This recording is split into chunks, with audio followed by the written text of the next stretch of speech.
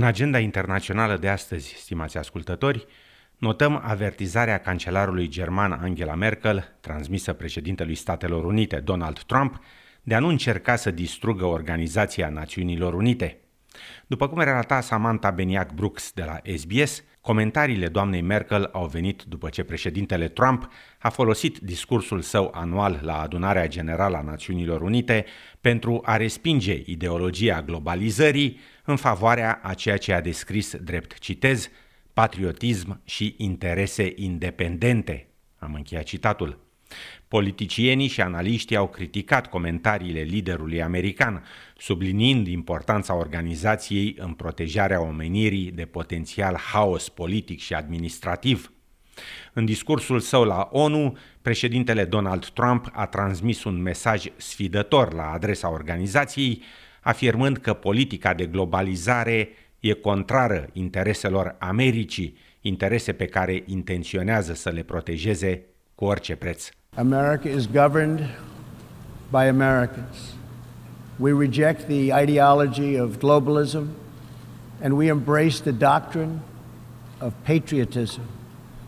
Around the world, responsible nations must defend against threats to sovereignty, not just from global governments, but also from other new forms of coercion and domination. Afirma președintele Trump.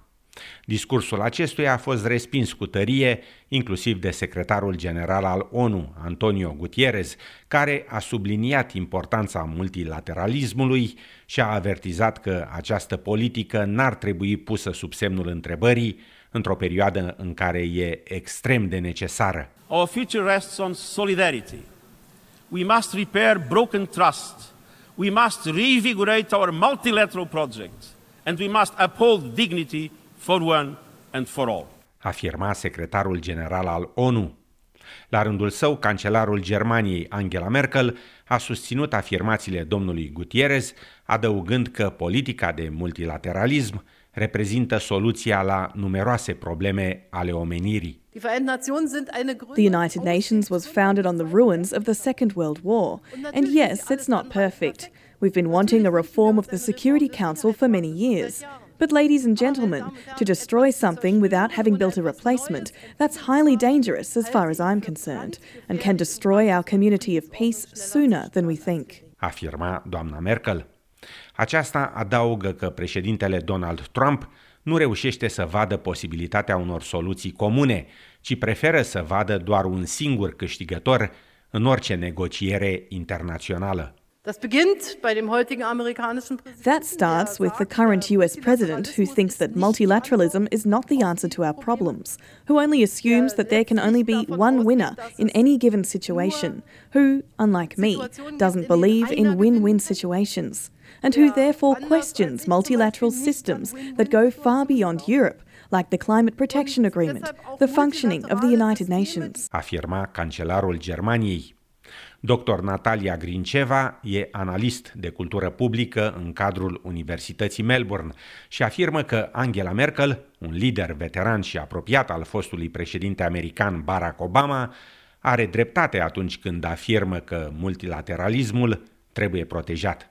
Trump, when he says that globalism has to go second, and he emphasizes this independence, he calls it independence, but I would call it like pure nationalism.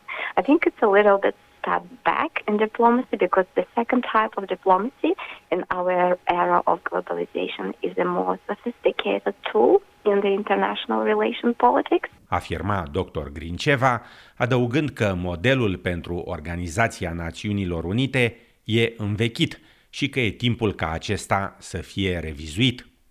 Comentariile recente ale președintelui Trump și amenințările acestuia privind sistarea contribuțiilor financiare făcute organizației, nemai vorbind de situația conflictuală continuă din Consiliul de Securitate, demonstrează că modelul ONU devine instabil. There are many problems within kind of the agency that exists, and like the whole situation with this announcement of Trump that he will not pay the bills anymore, and he will cut funding on many programs.